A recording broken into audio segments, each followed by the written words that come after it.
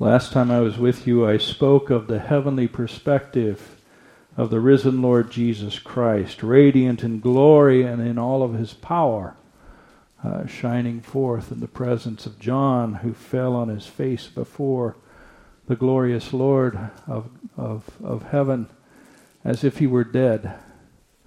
Again, we think of the idea of who are we in the presence of the Holy One of God.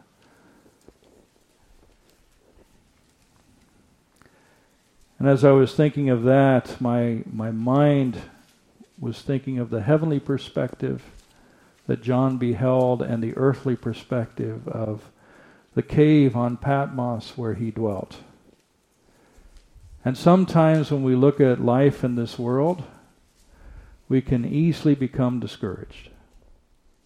Sometimes life in this world takes turns where you end up in a hospital, or you end up in a nursing home, or you end up in hospice, and you don't know what the future's going to be, and it weighs down on your heart. That's the earthly perspective. And how desperately you need to understand the heavenly perspective, that this place is not our home. This is not where we're going to spend eternity. Our best days in this life are going to be far below our worst day in heaven, if you can even say such a thing. And we need to have a heavenly perspective as God's people.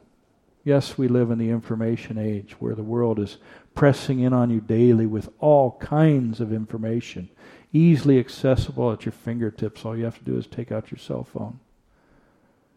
But you need to put that aside sometimes and look to the heavens and remember who your Creator is. Remember who your God is. Remember who He is as the Lord of the cosmos.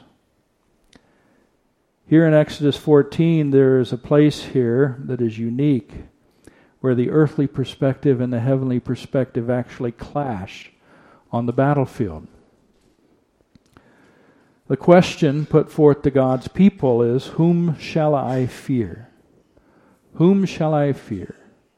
Egypt at this time was the greatest nation on the planet. Its military was coming forth from Egypt after the 10 plagues, bearing down upon the Israelites, meaning to do them considerable harm, to try and wipe them out, or at least force them back into the bondage of slavery. And so the Israelites are watching this military might coming their way, and they see the Red Sea on the other side, and they're wondering, what now? What now? Whom shall we fear? Shall we fear God or man? Should we fear the chariots bearing down upon us, or shall we fear the God who rules over the cosmos and has revealed His power through the 10 plagues against Egypt that encouraged the Pharaoh to let God's people go? When we look at this passage, it looks like the answer should be easy. But is it? Let's look at God's Word. Exodus 14, verses 5 through 31. When the king of Egypt was told that the people had fled, Pharaoh and his officers changed their minds about them and said, "What have we done? We have let the Israelites go and have lost their services." So he had his chariot made ready and took his army with him. He took 600 of his best chariots, along with all the other chariots of Egypt, with officers over all of them. The Lord hardened the heart of Pharaoh, king of Egypt, so that he pursued the Israelites, who were marching out boldly. The Egyptians, all Pharaoh's horses and chariots, horsemen and troops, pursued the Israelites and overtook them as they camped by the sea near Pi Hahiroth, opposite of Baal Zephon. As Pharaoh approached, the Israelites looked up, and there were the Egyptians marching after them. They were terrified and cried out to the Lord. They said to Moses, "Was it because there was no graves in Egypt that you brought us to the desert to die? What have you done to us by bringing us out of Egypt? Didn't we say to you in Egypt, 'Leave us alone. Let us serve the Egyptians'? It would have been better for us to serve the Egyptians than to die in the desert." Moses answered the people, "Do not be afraid. Stand firm, and you will see the deliverance the Lord will bring you today. The Egyptians you see today, you will never see again. The Lord will fight for you. You need only to be still." Then the Lord said to Moses, "Why are you crying out to me? Tell the Israelites to move on. Raise your staff and stretch out your hand over the sea to divide the water, so that the Israelites can go through the sea on dry ground. I will harden the hearts of the Egyptians so that they will go in after them, and I will gain glory through Pharaoh and all his army. Through his chariots and his horsemen, the Egyptians will know that I am the Lord when I gain glory through Pharaoh, his chariots, and his horsemen." Then the angel of God, who had been traveling in front of Israel's army, withdrew and went behind them. The pillar of cloud also moved from in front and stood behind them, coming between the armies of Egypt and Israel throughout the night. The cloud brought darkness to the one side and light to the other side, so neither went near the other all night long. Then Moses stretched out his hand over the sea, and all that night the Lord drove the sea back with a strong east wind and turned it into dry land. The waters were divided, and the Israelites went through the sea on dry ground with a wall of water on their right and on their left. The Egyptians pursued them, and all Pharaoh's horses and chariots and horsemen followed them into the sea. In the morning watch, the Lord looked down from the pillar of fire and cloud at the Egyptian army and threw it into confusion. He made the wheels of their chariots swerve, so they had a hard time driving. And the Egyptians said, "Let's get away from the Israelites. The Lord is fighting for them against Egypt." Then the Lord said to Moses, "Stretch out your hand over the sea, so that the waters may flow back over the Egyptians and their chariots and horsemen." Moses stretched out his hand over the sea, and at daybreak the sea went back to its place.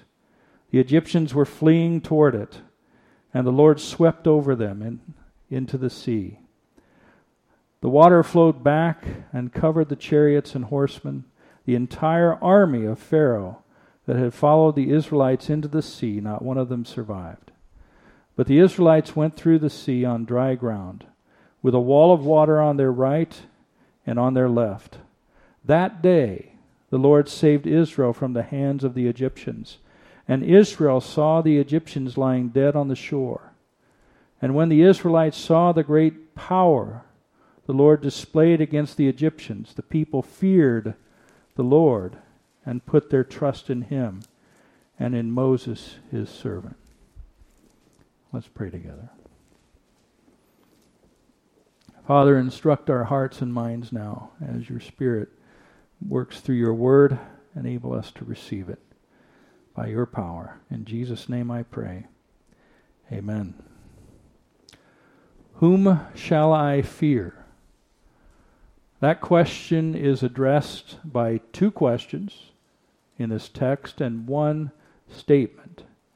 The questions are, what have we done? What have we done? The other question is, what have you done? And then the statement is, stand firm and see the salvation of God. The statement is, stand firm and see the salvation of God. The first question is asked by Pharaoh and his officials. The king of Egypt had been mourning the loss of his eldest son as a consequence of the 10th plague that was carried out against Egypt. If you did not have lamb's blood smeared on your doorposts from a sacrificial lamb, then the destroyer, God himself, would come in and destroy every firstborn child of every family who did not have this blood on the doorpost. That includes firstborn animals as well. And so the Pharaoh is mourning the loss of his firstborn son. And while he's mourning this loss, the officials come up and tell him the Israelites have left. When Pharaoh lost his son, he went to Moses, or he summoned Moses, and he said, "Leave." And the people of Israel, or the people of Egypt, said the same thing: "Leave in haste, get out of here, lest we all be destroyed by your God." And so they ate a quick meal, the Passover Seder, and then they left that night in haste and left Egypt.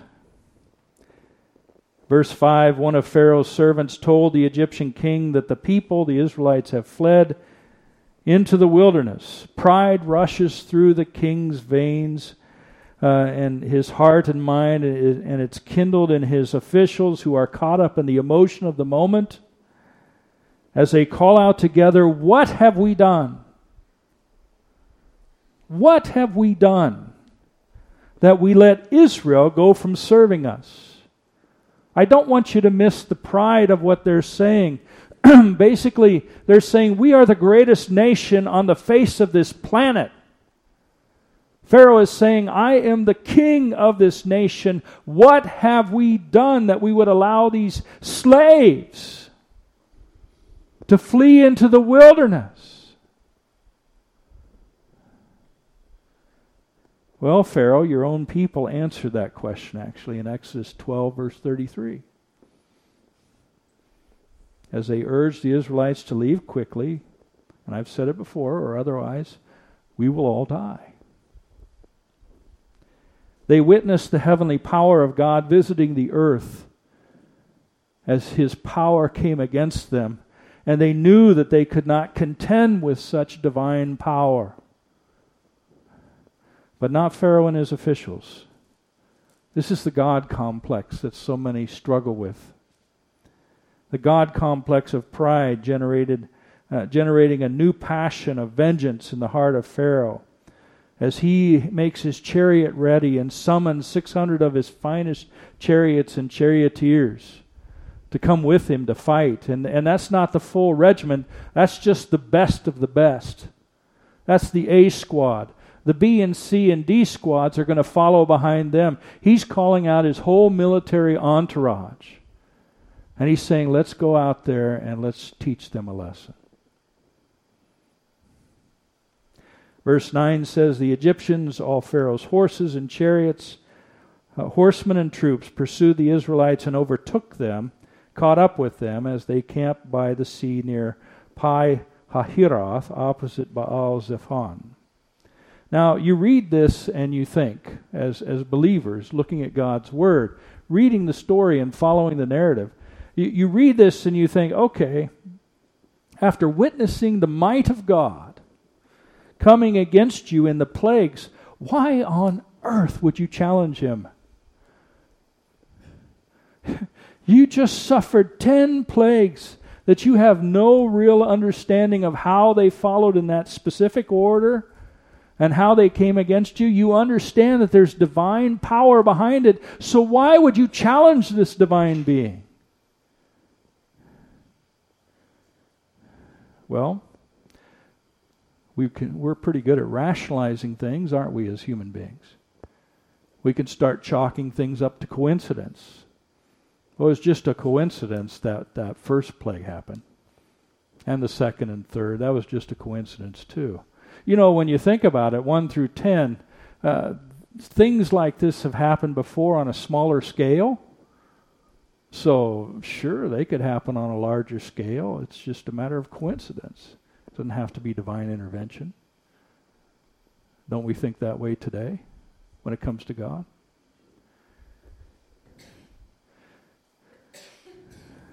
After all, Pharaoh witnessed along with his officials. You would think, though, that they would come to their senses, and instead of making up excuses or making up ideas, they would fear God, not challenge Him.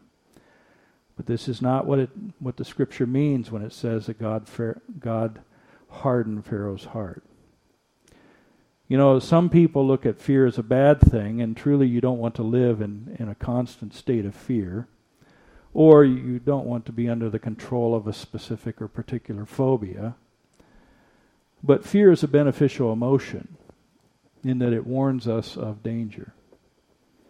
When that fear stimulus enters your brain through one of your senses, it makes a direct path to the little part of your brain called the amygdala in the center of your brain. This amygdala, when stimulated, signals the pituitary gland to release massive amounts of adrenaline into your system, along with cortisol, to do one of three things: fight, freeze, or flee. Fight, freeze, or flee. These responses depend on the situation and your personal makeup of who you are. One father recalls standing in the shallow end of the pool while watching his daughter and other children. This was a neighbor's pool. He's watching his daughter and other children doing backflips off of the deep end of the pool into the water. They would jump up, push off, and do a spin and do a little backflip into the water. And they're having a great time, and then he was watching his daughter, and she accidentally slipped a little bit. Instead of pushing off, she went straight up. And he was watching, and he was already moving. The adrenaline's already pulsing through his body as he knows that her head is pointed towards the side of the pool. And that's what's going to hit. He could see the trajectory. And so he's trying as fast as he can to wade from the shallow end to the deep end. And as he's going, he says it's like time slows down. You start putting images in your mind of, am I going to be attending her funeral? Is she going to be paralyzed from the neck down and in a wheelchair for the rest of her life?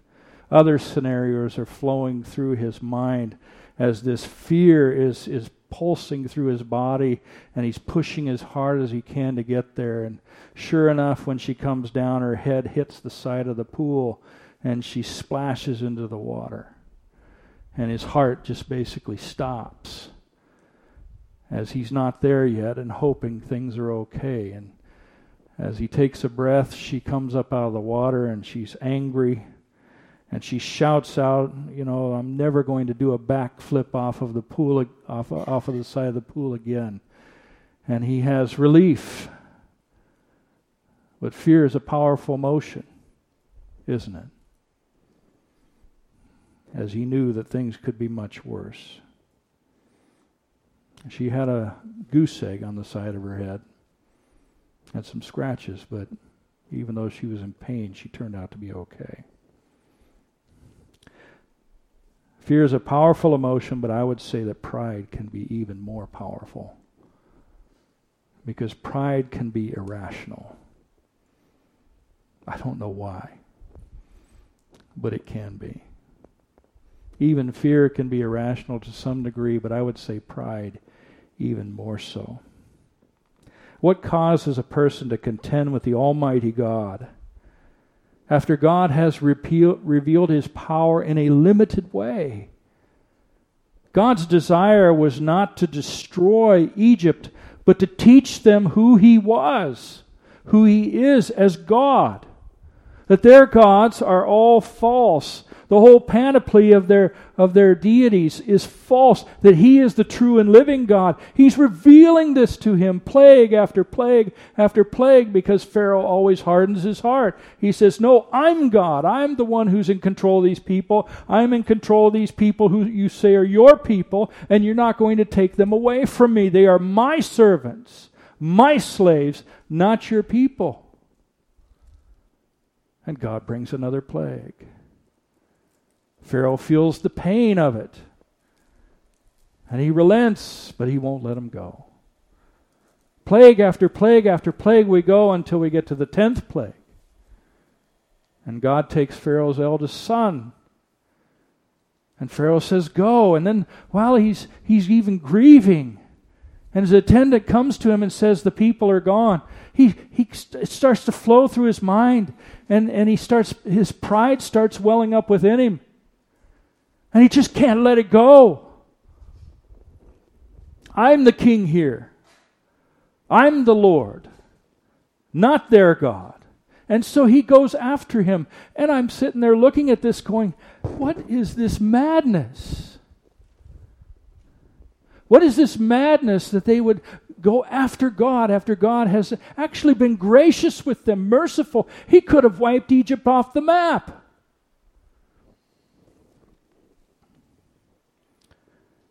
He punished them only so that they would allow his people to be set free.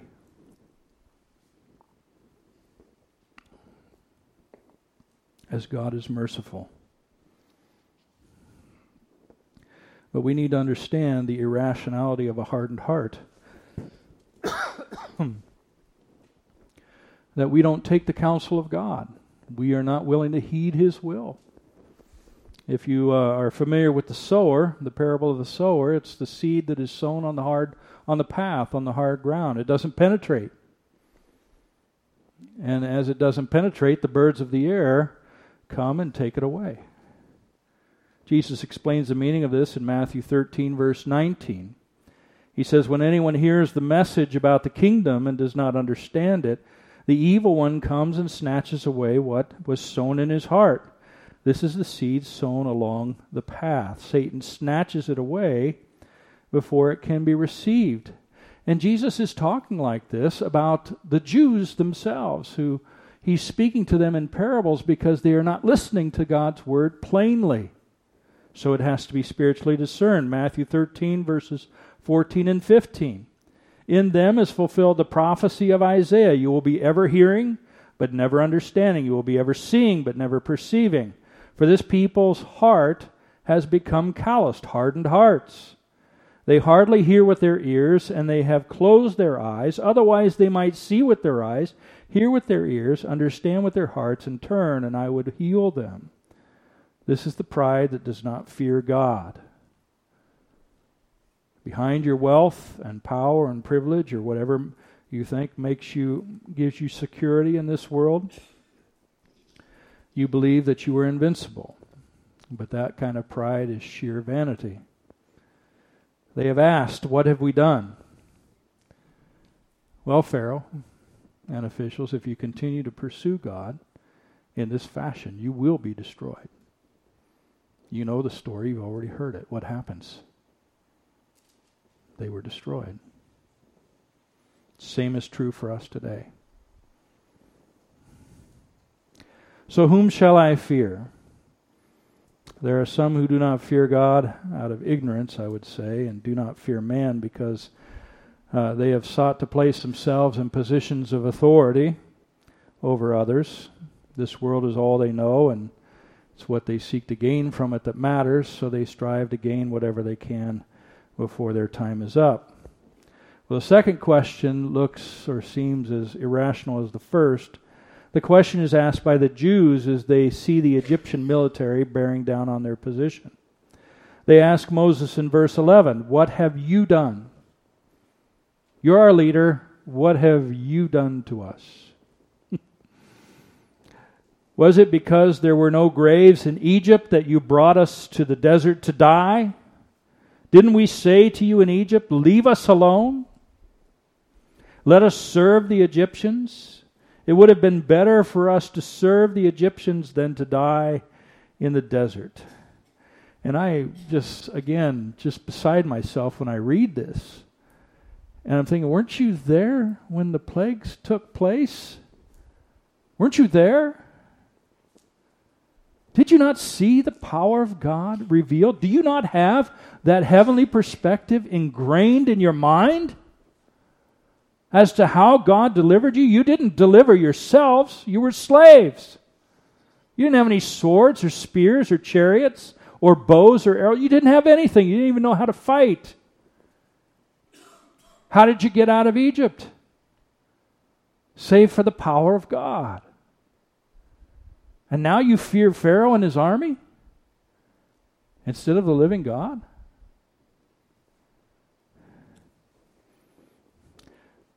God sent them down to the Red Sea for a reason. He wanted to show them that He alone is their salvation. You don't put faith in anything or anyone else. God alone is your Savior. Well, our sinful, prideful hearts do not allow us to understand reality very well. Because we're sinners, we are wired to fear the temporal powers that govern us while mocking the eternal power of overall existence. We fear the one who can kill the body and scoff at the one who has power to cast us into hell forever. Just consider how people respond to a report in the media versus how they respond to the Word of God these days. Even so, Job 14:1-2 says, "Man born of woman is of few days and full of trouble. He springs up like a flower and withers away like a fleeting shadow. He does not endure." We've been singing about shadows. Shadows are just temporary. They're here for a little while and then they're gone. In Marie Beth Jones' Tales of the Brazos, as in the Brazos River in Texas, she tells of a Dr. William F. Bruner, who was one of the first doctors that served in what would later become the city of Angleton, Texas. One day, Dr. Bruner was called to treat a gunshot wound a young man suffered in his hip. The young man told Dr. Bruner what had happened. He said, "Well, I'd seen a shadow on the way to my girlfriend's house, and I just knew it was my rival, the one who was trying to entreat her with his affections. He was my rival for her affections. I'd known my rival might be there, so I brought a gun for protection. But when I saw the shadow, and I started running for the woods and reached for my gun, but it was too late. A shot rang out, and I realized that the rival's bullet had struck me in the hip." Well, Dr. Bruner examined his wound, asked about the distance of the shooter. He looked at the pants the man was wearing and noted the damage to them. Then he looked over to the pistol the young man had been carrying for protection. Dr. Bruner's conclusion: the shadow that the patient had been running from was his own shadow. And he had been so panic-stricken that he had managed to shoot himself. It's not easy to see it this way because our eyes are what we use to try and make sense of this world in which we live. But oftentimes we're more scared of our shadows or of things that are of flesh and blood, of the image of God that is temporary than that which is permanent, that which is eternal, that which is unseen. The Apostle Paul tells us in 2 Corinthians 4 verse 12, "We fix our eyes not on what is seen, but what is on what is unseen. For what is seen is temporary, but what is unseen is eternal." We fear the image of God, the temporary shadow of the flesh, instead of fearing our eternal Creator who is forever to be praised. Fear is good when it warns us of danger, but we need to look more deeply at our existence when we fear man rather than God. God is the one who must be feared, and Moses reminds the people of this in verse 13, and here is the statement: "Do not fear. Do not fear. Stand firm and see the salvation of God." Verse 14, "The Lord will fight for you. You need only to be still." And the Lord speaks to Moses. And to paraphrase, God's saying, "Why are you crying out to me? Get the people moving. Get things in process here. I'm in charge. I'm taking care of this. Now follow my orders. Follow my will." God has one more lesson to teach Egypt and his own people regarding who he is as the Almighty. And this is an echo from the great deluge of Noah's time when God judged the earth with water. This time the waters part in the Red Sea for God's people so that they can walk on dry land, but close over their pursuers, Pharaoh and his army. What we need to look at here particularly is how God protects his people. Look in your Bibles at verses 19 and 20. It says, "The angel of God, who had been traveling in front of Israel's army, withdrew and went behind them." Did you hear in any testimony before this that the angel of God was there? No, you don't.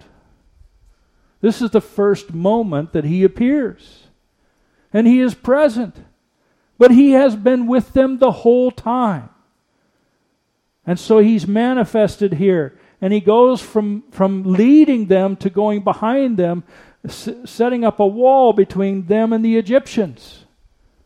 He is the one warrior who's going to fight on their behalf. Who do you think he foreshadows?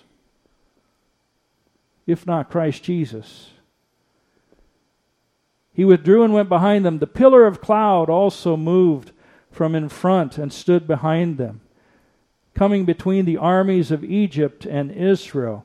The pillar of cloud is usually referenced to God the Father. Throughout the night, the cloud brought darkness to one side and light to the other side, so that neither went near the other all night long. Next, God tells Moses to hold his staff over the sea, and you know what happened there. The Egyptians see all of this.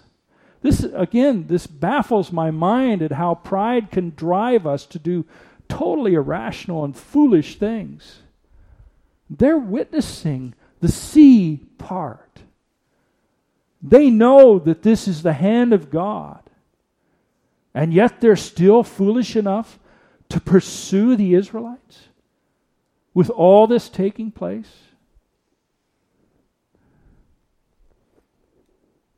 Eventually, God is looking down and you see the threefold witness, the triune witness. The pillar of cloud referencing the Father, the pillar of fire referencing the Holy Spirit, and the angel of the Lord referencing Jesus Christ.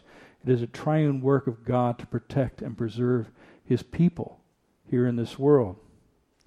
So God frustrates the Egyptians and the wheels start falling off of their chariots. And they're scrambling around and they're in confusion. And they cry out, the Egyptians cry out, let's get away from the Israelites. The Lord is fighting for them against Egypt. Now you can't see this in English, but do you know what's extremely significant about that statement?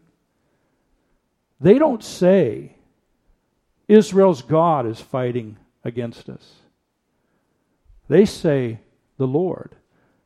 The NIV always translates God's personal name as the Lord. God's personal name is Yahweh. And so the Egyptians are crying out, Yahweh is fighting against us. They knew who Yahweh was because of the plagues. And now they behold him again and bear witness that this is it. We are out of here. We are supposed to serve you, Pharaoh. I know we're supposed to be devoted to you, but we are out of here. God himself is fighting against us, and we will not win this war. But you know what? It's too late. Because as they're trying to escape, the waters that were parted fold over them and drown them all in God's judgment. Verses 30 through 31 state, that day the Lord saved Israel from the hands of the Egyptians, and Israel saw the Egyptians lying dead on the shore. And when the Israelites saw the great power the Lord displayed against the Egyptians, all the people feared the Lord and put their faith in him and Moses his servant. Whom shall I fear? 5-year-old Johnny was in the kitchen as his mother made supper. She asked him to go into the pantry and get her a can of tomato soup. Well, she had a large pantry and there was no light in there, so it was dark in there. And he didn't want to go alone. He was just a little boy.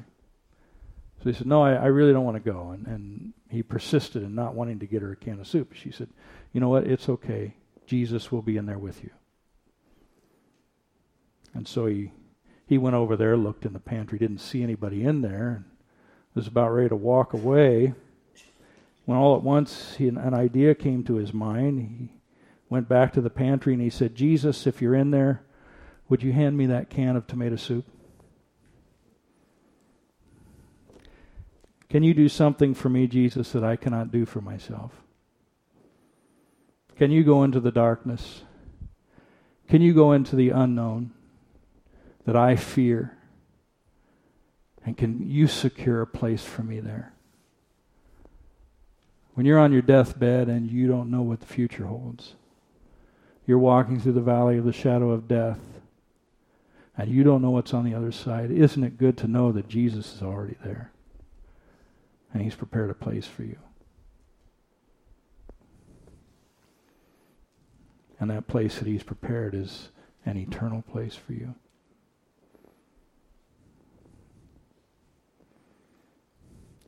The Apostle Paul writes in 1 Corinthians 2, 8 through 10, "None of the rulers of this age understood the secret wisdom of God, the salvation of God.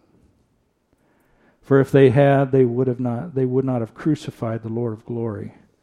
However, as it is written, no eye has seen nor ear has heard, no mind has conceived what God has prepared for those who love Him. But God has revealed it to us by His Spirit." You cannot understand the wisdom of God and His great salvation through His grace unless the Spirit reveals it to you. Then you can behold not only the earthly perspectives of flesh and blood, ages and empires that are here today and gone tomorrow. You can also behold the heavenly perspective of the risen, radiant, and holy Christ Jesus, who was dead, died on the cross here in this world, but rose from the grave and is alive forevermore, who has gone before us to prepare a place for us, so that where He is, we may be also forever. We're going to go back next week to Revelation chapter 1, verses 12 through 18, to look again at that heavenly perspective of who the risen Lord is. Because we need to see Him in all His glory. And I think about it this way: if my faith is in Christ Jesus, who has conquered the darkness, who has conquered the power of sin and death, even the devil, then whom shall I fear? If your faith is in Christ Jesus, whom shall you fear? Consider the words of this Chris Tomlin song. He says, "You hear me when I call. You are my morning song. Though darkness fills the night, it cannot hide the light. Whom shall I fear? I know who goes before me. I know who stands behind. The God of angel armies is always by my side. The one who reigns forever, He is a friend of mine. The God of angel armies is always by my side. Whom shall I fear?"